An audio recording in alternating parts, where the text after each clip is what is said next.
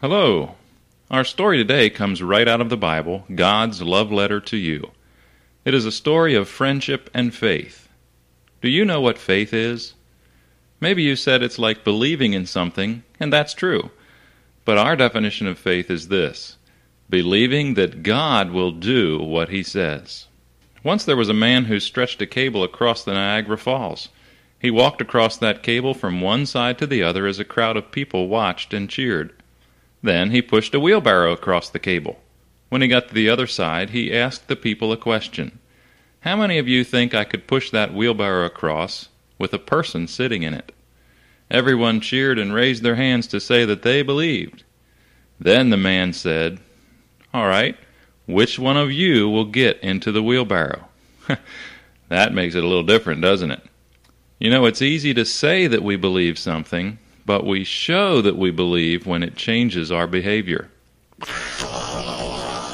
We interrupt this phone call to bring you an important news update.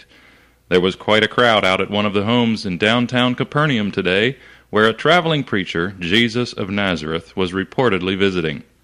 I was able to use my press pass to get a front row seat, so I can tell you firsthand that big things happened. At first, Jesus was teaching the people in the house, among them a group of lawyers and religious leaders from Galilee, Judea, and Jerusalem. But then when word spread that he was there, people came from everywhere, it seemed, and soon they filled the house, the yard, and all the way out in the streets.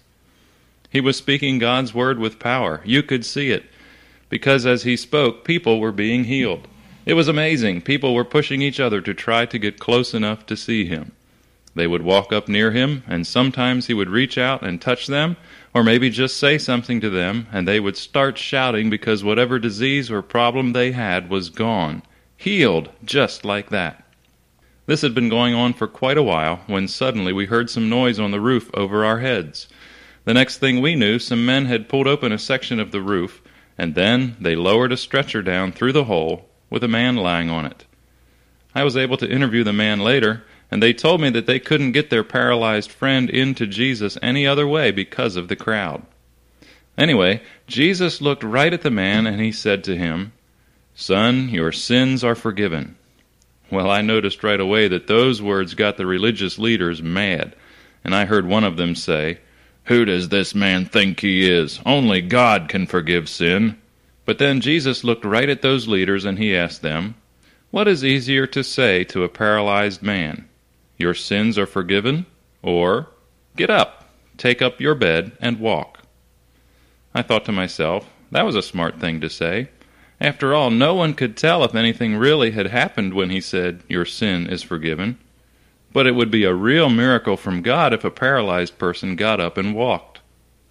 Before I even finished thinking that, Jesus looked back at the sick man and said to the leaders, "But so that you may know that I have power on earth to forgive sins, I say to this man, get up, take up your bed, and walk." And as incredible as it sounds, that is just what happened. That guy jumped up, picked up the stretcher, and ran out of that room shouting and thanking God that he was healed. Wow, that was an exciting story of faith, wasn't it? Those men who took their sick friend to Jesus really believed that Jesus could help them, didn't they? Their faith caused them to do something.